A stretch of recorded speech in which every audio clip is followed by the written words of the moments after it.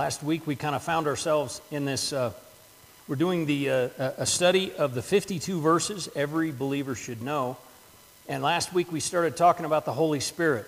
We were in Ephesians, and we saw the promises of living in the Spirit. And we saw that in order to have those promises, there was one thing we must do, and that is surrender to the Spirit. We must surrender. And we're going to see that again today. Though the promises that we looked at last week were more about what we can get from the Spirit. They were about the guidance of God, and they were about being in God's timing. They were sort of blessings upon us that were the promises. Where we're at today, we're going to see who we can be. Who we can be. Because remember, with God, it is always about being before doing. Now, you may recognize the verse. It's not the first. It's not the verse that we did earlier today. I wanted to emphasize the being crucified with Christ part, because we must surrender to the Spirit in order to have these. But you may be familiar with Galatians 5:22, the fruit of the Spirit: love, joy, peace, patience, kindness, goodness, gentleness, self-control, faithfulness, self-control, against which there is no law. You may be used to hearing those. This is who we can be if we are in Christ. This is who we can be if we surrender to the Spirit. And so as we go along here, we'll see how that works. And we're going to do this in the way that we have been doing it since the first of the year, and that is we're going to look at it with study tips. I'm trying to show you an easy way to study your own Bible in your own time, and that is look at the verses and say, so what? So what does it say about God? So what does it say about me? And so what do I need to do now that I know this about God and myself? And then we look at it phrase by phrase. We'll take a look at verse 22, phrase by phrase. And then one other study tip that we'll do at the end today, and that is every verse in the Bible, every single verse in the Bible has a challenge and a comfort in it. It has a comfort that tells us who we are in Christ, who we are as God's child. And it has a challenge, and that challenge is always about something we need to do. And so we're going to look at these verses this way. Now, I have added the verse in Hawkins' book is just verse 22. I've added a few for context. So we're going to look at Galatians chapter 5. At least I didn't say Exodus, right? Galatians chapter 5, starting in verse 22.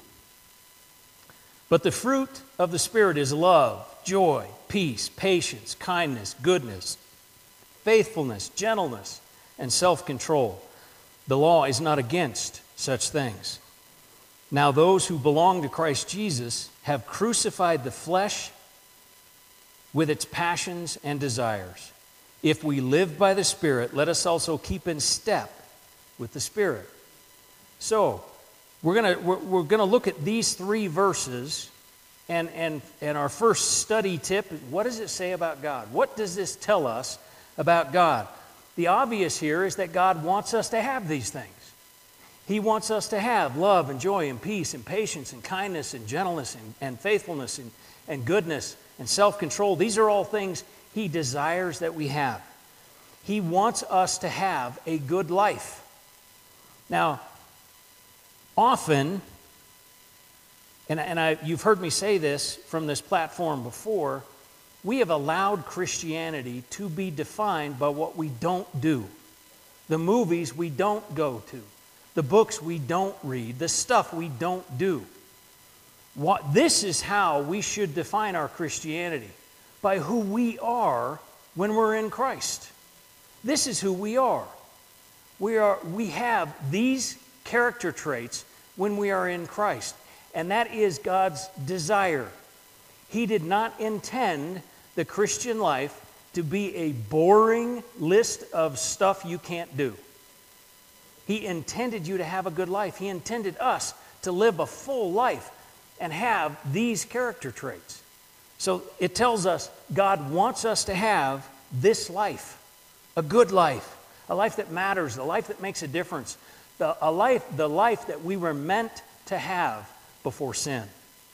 He desires us to have that life. We also see the interaction of Jesus and the Holy Spirit in these verses. Now, this is kind of a duh statement, but we need to know what we believe and why we believe it. And what we believe is that if you are in Christ, you have these, and if you are not in Christ, you don't have these. And that is what it says. That is what it says. Now, I want to say, can somebody who is a non-believer do something kind? Yes, absolutely they can.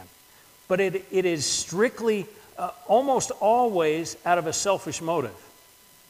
Our motivation is our love for Christ. And so we see a difference because this is who we are, not just something we do. This is who we are.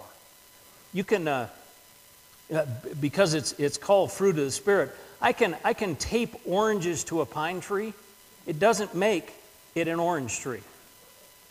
It's still a pine tree. We have to, from the root, be a fruit tree. And from the root, we have these fruit: love, joy, peace, patience, kindness, goodness, gentleness, faithfulness, self-control. These are ours, and God desires it for us. What does it say about us? Well, it says that God loves you enough that He wants you to have this life. Again, we too often define Christianity by what we don't do. This is who we are in Christ. It should be the defining characteristics of Christianity and the defining characteristics of our life. This should be who we are. And so it says we're loved by God enough that He wants this for us. He wants us to have the life we were intended to have. It also says that we need to be different than our society. It's not just in America, it's really all over the world. Selfishness reigns. We were born selfish. That is not something you have to teach a child. They get that right off. What you have to teach a child is to share. We are born selfish. And if you look around the world at the division, at the choosing sides, at all that we see going on in our world today, it is all about selfishness. God wants us to be this person. He wants us to be different than our society. You know, the word holy in the Bible literally means set apart for God. He wants us to be holy, set apart for Him. And that sets us apart from society. It sets us apart from everybody else. We should stand out because of these characteristics, because these characteristics are not found elsewhere.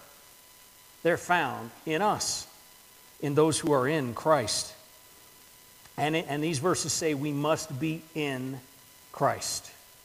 The fruit of the Spirit is not for someone who does not know Christ. They are for the one who's in Christ. These are the qualities of living in the Spirit. And as verse 25 says, it also says we must be in step with the Spirit. We have to be following closely the Spirit. We have to know the Spirit.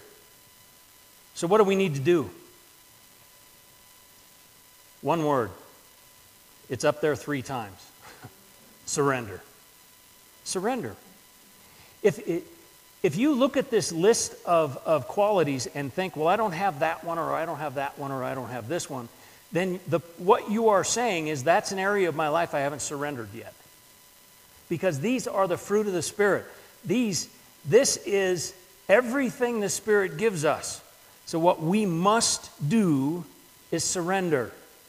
Verse 24, those who belong to Christ Jesus have crucified the flesh with its passions and its desires. Crucified is an active word. It's an ongoing thing.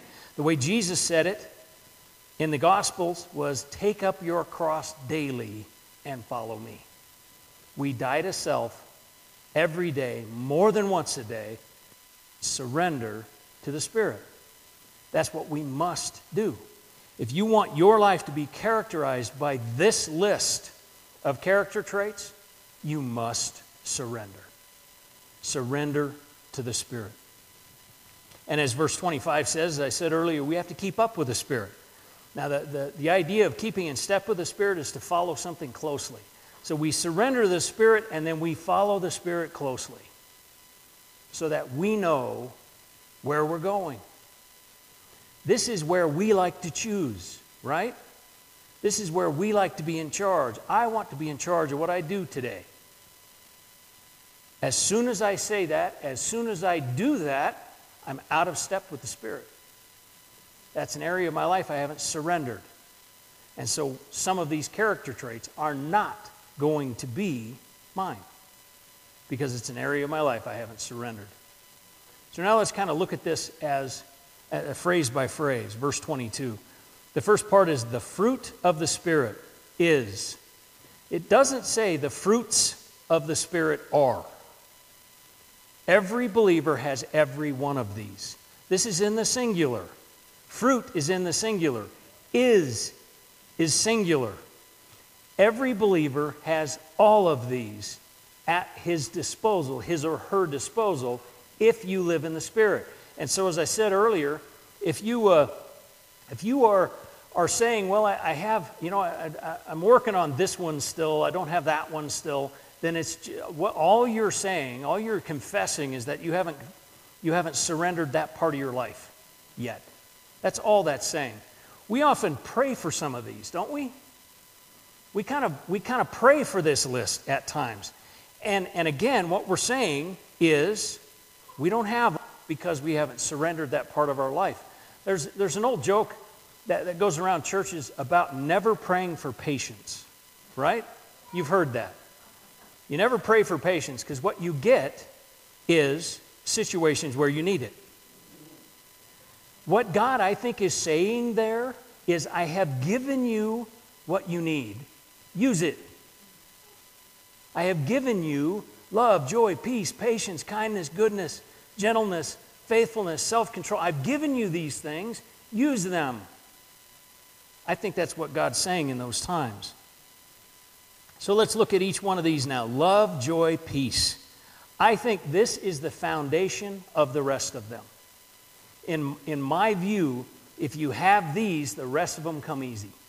If you don't have love, joy, and peace, you will never have patience and kindness and goodness and gentleness and self-control.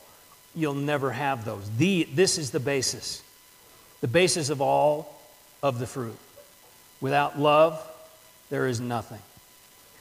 1 John is really, we're studying it Wednesday nights, and 1 John is all about love. In fact, 1 John 4 is where it says God is love. God is the love He gives to us, and God is the love we give away. He is the love. And in fact, 1 John 2 talks about love being complete, being made complete, and it is made complete when it's returned. And so the love of God comes to us, and we return it to Him and to each other, and that makes His love perfected or complete. We must have His love to have any of these. Joy is the next one He's got on the list. And joy, we confuse joy with happiness. Joy and happiness are completely different. Happiness comes and goes. I can be happy and unhappy in one sentence. You know what I mean? Let me give you a sentence. You don't have to pay any taxes this year, but we're going to audit the last 5. There's one sentence that makes you happy and unhappy in one quick sentence, right? Happiness comes and goes. Joy is in spite of circumstances. Joy happens when we know Christ, when we know that Christ has done something in us, when we know the sacrifice He's made for us, and we know that He's at work in us now. We have joy, and circumstances can't take joy away. Simple sentences, even IRS audits, can't take away joy. Joy is about the work of God in our lives. You often hear, God wants me to be happy. That is never promised. I'm sorry to tell you, that is not biblical. God never says He wants you to be happy. God does say He wants you to have joy.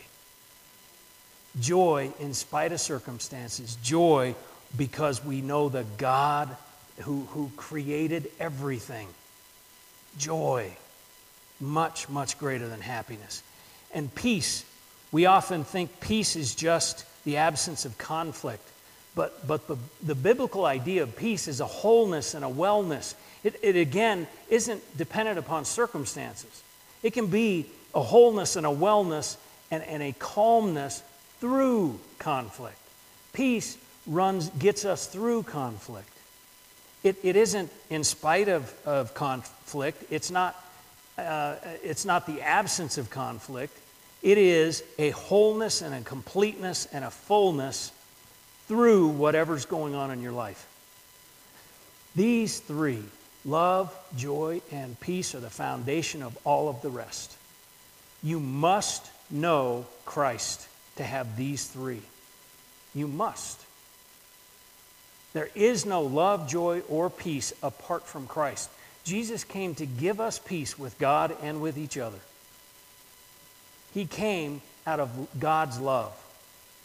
He came that our joy would be full. Our joy would be complete. Without these three, the rest of this list doesn't matter at all because you can't have them. You can hang an orange on the pine tree, but you'll never be an orange tree unless you have these three. So the next are patience, kindness, and goodness. The Greek word for patience or long-suffering, as some biblical translations have it, it's used outside the Bible to describe the care of a doctor in a chronic illness, long-term chronic illness.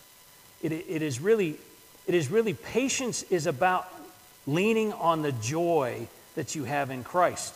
Because as long as we're leaning on the joy we have in Christ, then we can wait for what God has for us. We can wait. Patience is about waiting. It's active waiting. It isn't sitting on the couch waiting for God to do something. It is staying, keep swimming. As, who is it, Dory says? Just keep swimming, just keep swimming. It is staying active. It is seeking God and waiting for God to act. Patience. The Greek word for kindness is actually related to the word for grace. Kindness is an expression of grace. It's used in Psalm 13, it's used in Psalm 52, and when it's translated there, it means to do good, to be good.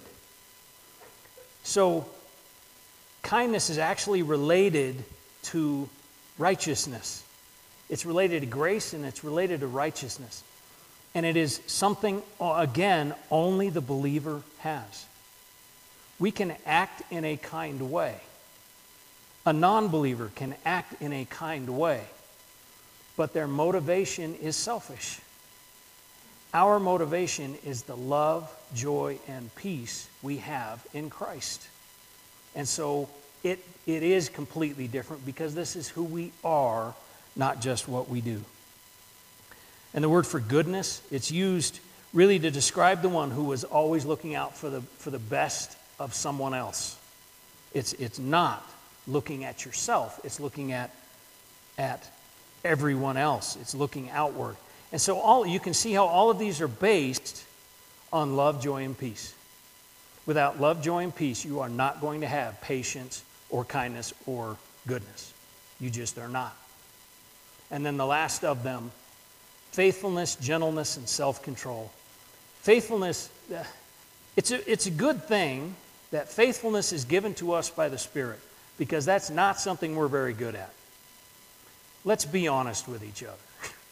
That is not something we're good at. This is something that God gives.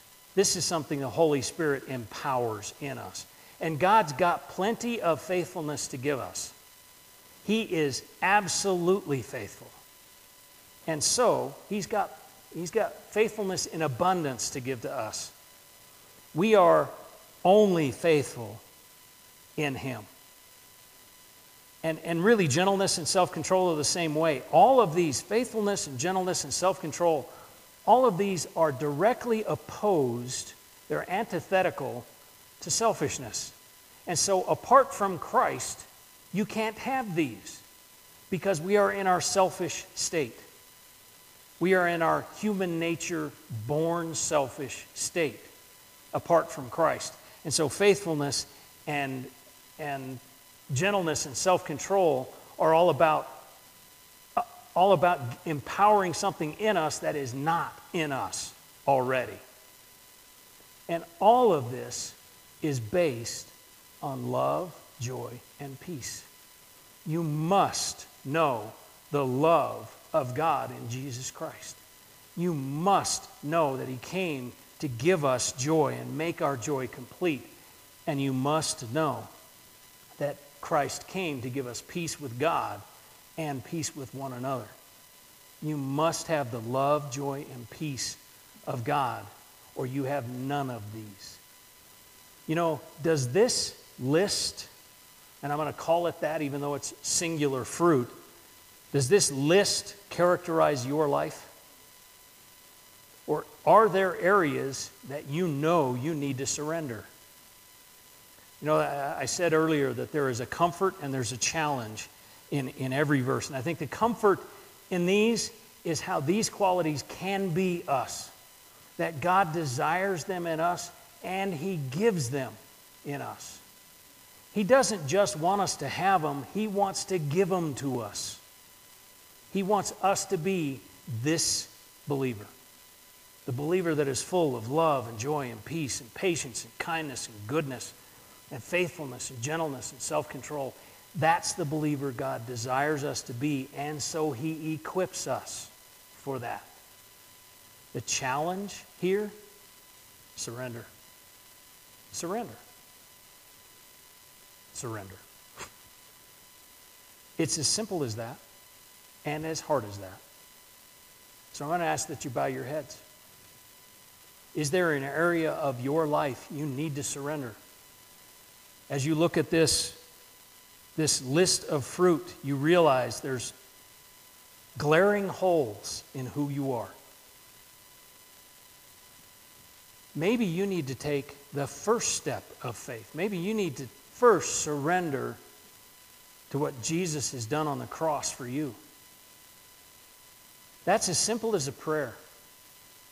It's a simple prayer that goes something like this. You can follow along in your own words and say, God, I know that I have sin in my life. I've done things wrong. I've said things wrong. I've thought things wrong.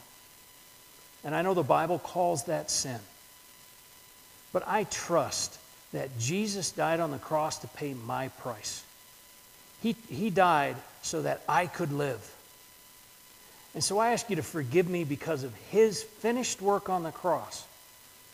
And I ask you to empower me with this list, with love and joy and peace and patience and kindness and goodness and gentleness and faithfulness and self-control. If you prayed that prayer for the first time this morning, you need to let somebody know. Come and let me know. Let one of our deacons know. Elbow your neighbor and let them know. Maybe you know Christ, but as you look at this list, you realize there are some gaps. Take a moment right now and surrender so that the Spirit can fill that gap.